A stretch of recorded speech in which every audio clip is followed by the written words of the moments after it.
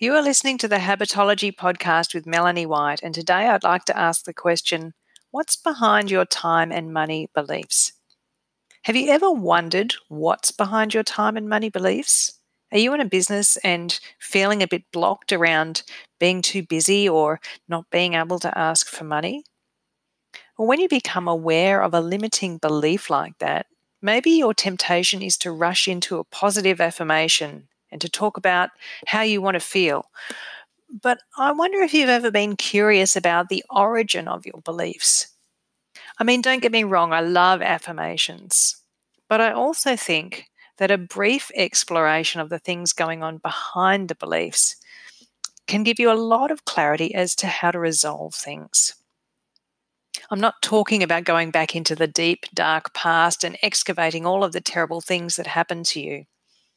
I'm talking about getting some clarity, some really simple clarity, so that you can figure out the actions that you need to take to move forward, the actions beyond affirmations, the work that you can truly do to get rid of your beliefs.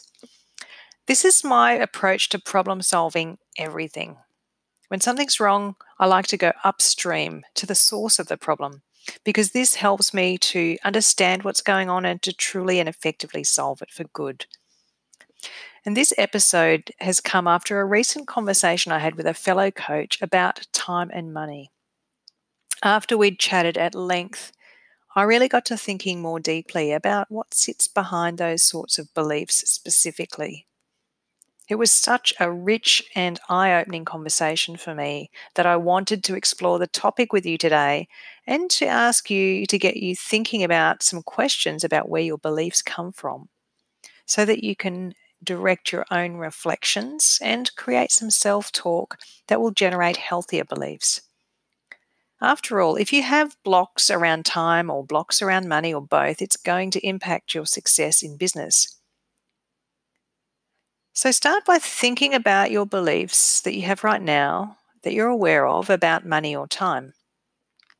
Maybe write down the 3 things, the main ones that come to your mind right now. Don't think deeply, just trust that the right answers will come out and scribble them down. And now let's look at where these beliefs might come from. I'm going to share them in 3 categories that I've assigned. And I've basically accumulated a bunch of things that coaches tell me they struggle with, that they say to themselves. And I've lumped them into 3 types of categories so that we can see what's underneath. I'd like you to listen to these and see if you can hear yourself in them. And then we'll talk about some really simple ways to overcome them.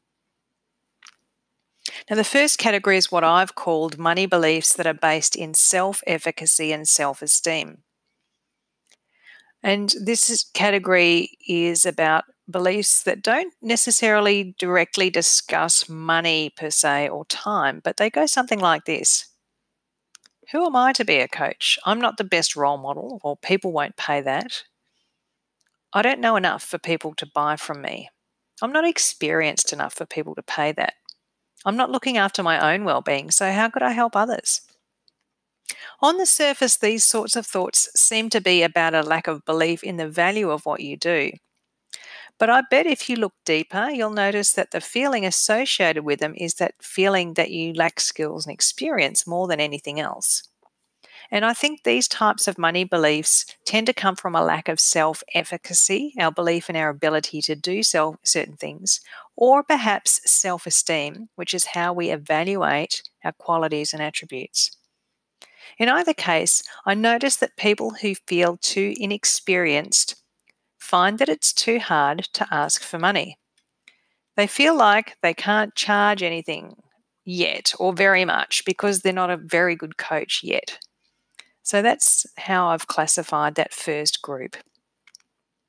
So that being said, let's have a look at the second category of beliefs that I've assigned. And I've called these ones beliefs based in self-worth. These ones are more directly about money and they are based in self-worth more clearly. Maybe not at first, but bear with me.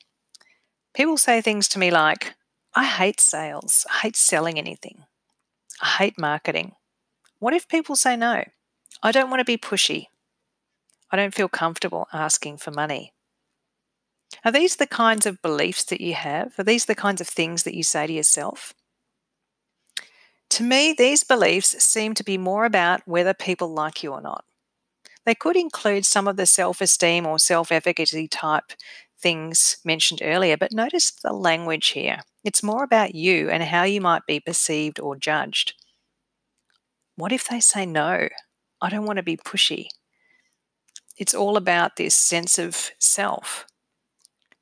And that's why I think these sorts of beliefs are much more based in your sense of self worth, what you as a person have to offer, more than your skills or experience as a coach. The fear of being disliked is a real challenge for a lot of people. I struggled with this for many years, so I know it well. And what accompanies these types of beliefs tends to be a lack of boundaries. Maybe you find it hard to speak up for yourself. You might want to please clients no matter what. You would schedule your sessions on any day at any time. You're available all the time for people. And you give sessions for free or heavily discounted so that you can say that you have clients or feel like you're helping people. You're giving yourself away. You're making yourself available at your own cost. That's that second category.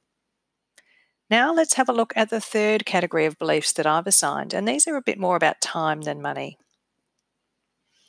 And I've called these ones time beliefs based around boundaries. There are some beliefs that are a bit more around boundaries, which is still related to self-worth, but they're about time more than money. And they're things like, I'll have to work hard to earn that much. I'll have to give up my weekends. I'll get stressed. It'll make me too anxious. It's too much work. If those beliefs are around boundaries, I'm sure you'd agree with me that it's about what you have to do or feel compelled to do. It's ultimately about self-worth, as discussed previously. Think about it. If you valued your time outside of work and what you did inside of your work, you would find a way to set boundaries around the two. And you'd be committed to learning how to do that. And if you felt that you could charge enough and you had the confidence in your ability to organize your time and trusted yourself to stay focused and on track, then time and energy and stress wouldn't be part of your equation. At the core, these sorts of beliefs seem to be about backing yourself and believing in yourself and your ability to pull it off. So let's talk about some simple and effective solutions. Knowing that these sorts of beliefs exist, let's talk about how to resolve them. And as I mentioned before, affirmations are great, but there are some other things that you can do to actually get to the bottom of things. Now that we've talked about getting to the bottom of things, of what those beliefs are behind the time and money beliefs, here are some steps that you can take to start busting those beliefs and shifting the way you think. Let's start with self-efficacy. Thinking about any of the negative money or time beliefs that revolve around your ability to do something, your skill or your self-efficacy, is quite actually a simple thing to fix, in my opinion. A good analogy for those sorts of beliefs could be thinking about what it takes to become good at playing the piano. Sure, you could study piles and piles of books and learn the theory and watch YouTube videos and all that sort of stuff, but understanding that and knowing all of that theory and process will never make you a good piano player. You actually have to sit at the piano and play. Trust me, I've been there. And in the beginning, unless you're a natural at it, you're going to be a bit shit. You're going to make some mistakes, you're going to fumble, and it's going to take some time. But if you persist and keep going and keep practicing, you'll become good. And it's exactly the same with coaching or any other skill. You need practice. But practice alone is only half of the equation for building self-efficacy around a skill. The second part of that is to notice and acknowledge your developing skills. And if you're a coach, the easiest way to do this is to write a reflection on how you went after each coaching session, and to do that really empathetically without any judgment, to write down what went well and what you could do differently next time. Doing this process, writing down by hand with a pen and paper what you need to shift, is going to be so valuable for you. It's where you're going to see the tangible shifts in your own professional development. Writing by hand, as you might have heard me mention before, allows your brain to see what it needs to do using your eyes. It allows you to absorb that learning more deeply. It plugs it into your brain's GPS.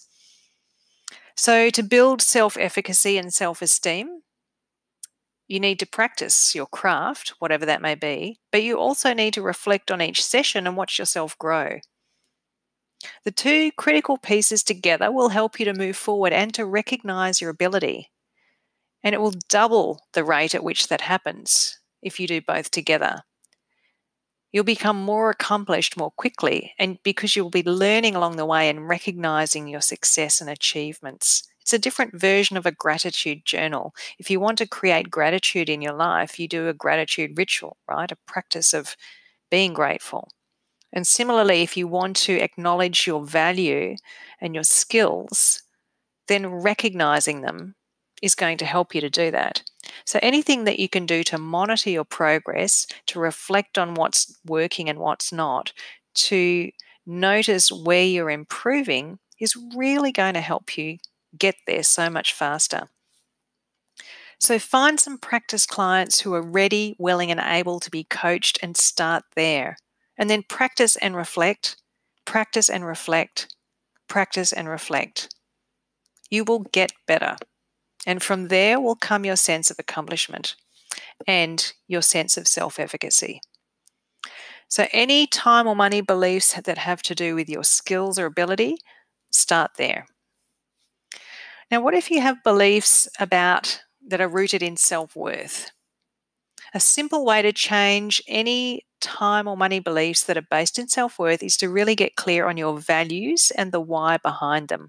Remember that we talked about how you value yourself as a person and your ability to do things.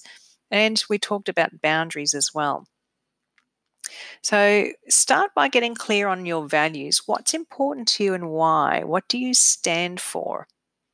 Figure out what you stand for and what's most important to you in life.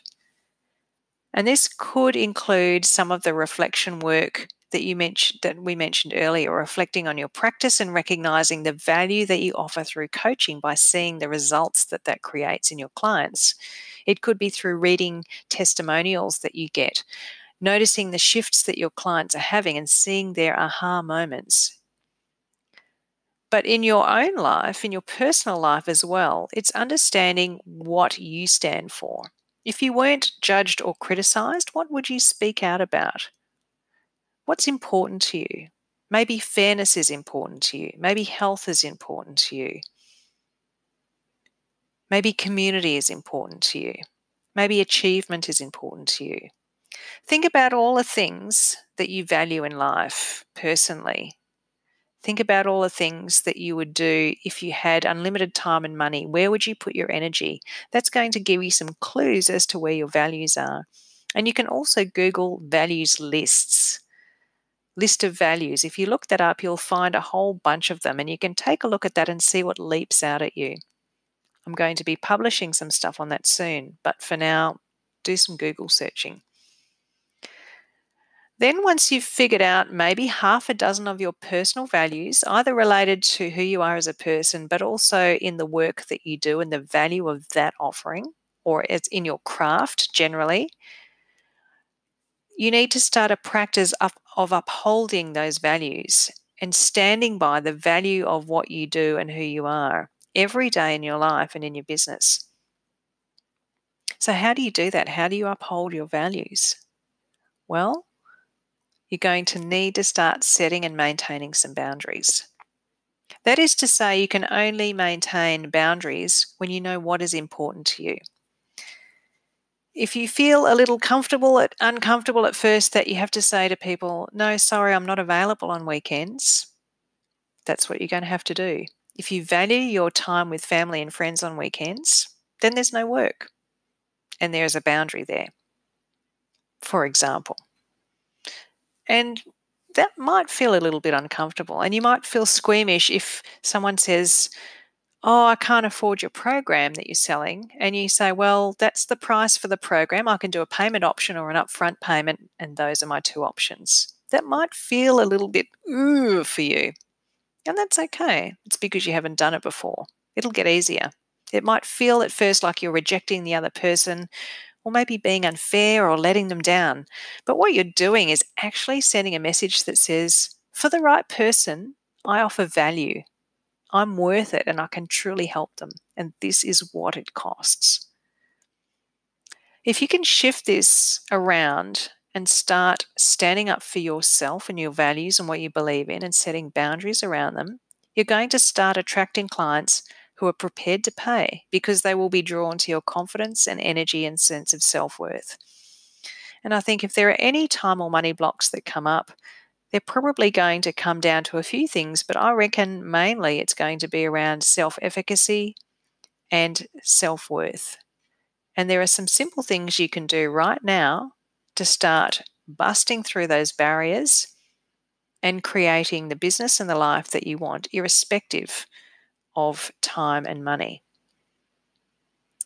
Okay, that's it for me for this episode, and there will be more.